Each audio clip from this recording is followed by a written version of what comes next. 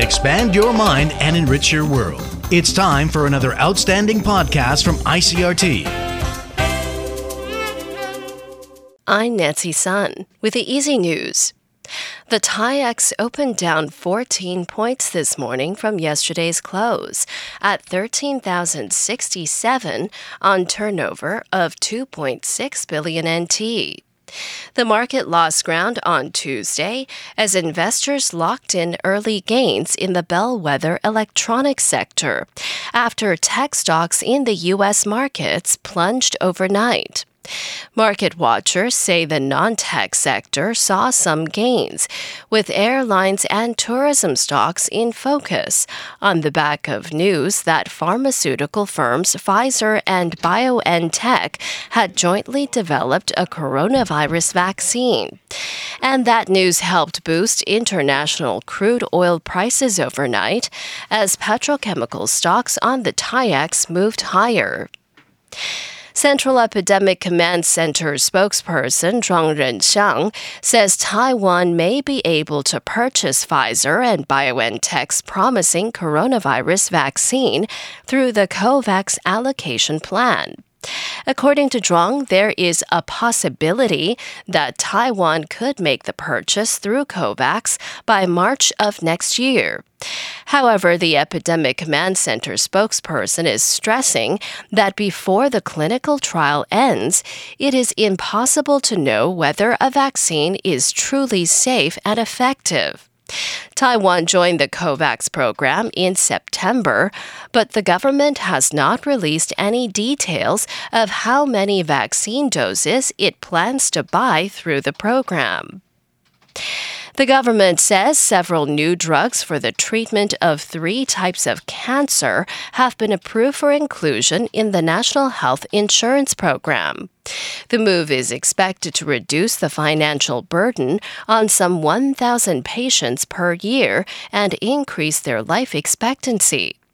The National Health Insurance Administration says new medicines for breast cancer, late-stage gastric cancer, and childhood leukemia would be covered by the program starting next month. In international news, the U.S. has surpassed 1 million new coronavirus cases in just 10 days since the start of November.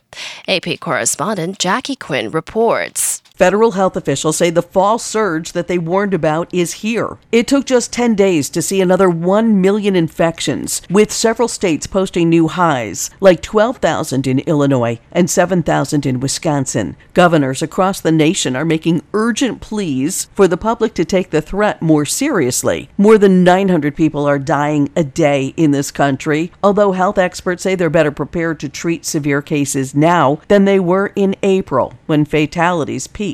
Hospital bed space continues to run low. We've learned that in South Dakota, where Governor Kristi Noem pointed to a low percentage of patients to available beds, she was including ICU beds that can only hold infants and children. I'm Jackie Quinn.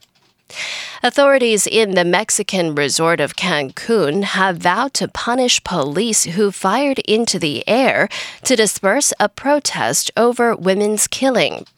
One journalist was wounded and an unspecified number were injured as protesters rushed to escape when the shots rang out. The governor of the Caribbean coast state of Quintana Roo blamed Cancun Municipal Police and said the police had purportedly fired warning shots after the protesters tried to break into the Cancun City Hall.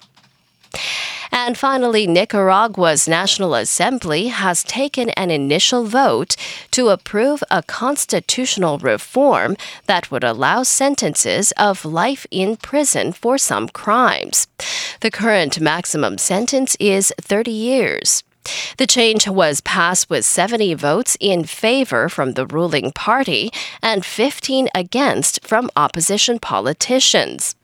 The life sentence could be applied for serious crimes that include elements of hate and cause commotion, rejection, indignation, or repulsion in the national community. The change has raised concern because President Daniel Ortega has used such language to describe actions by opposition groups. And that was the ICRT News. Check it again tomorrow for our simplified version of the news, uploaded every day in the afternoon. Enjoy the rest of your day. I'm Nancy Sun.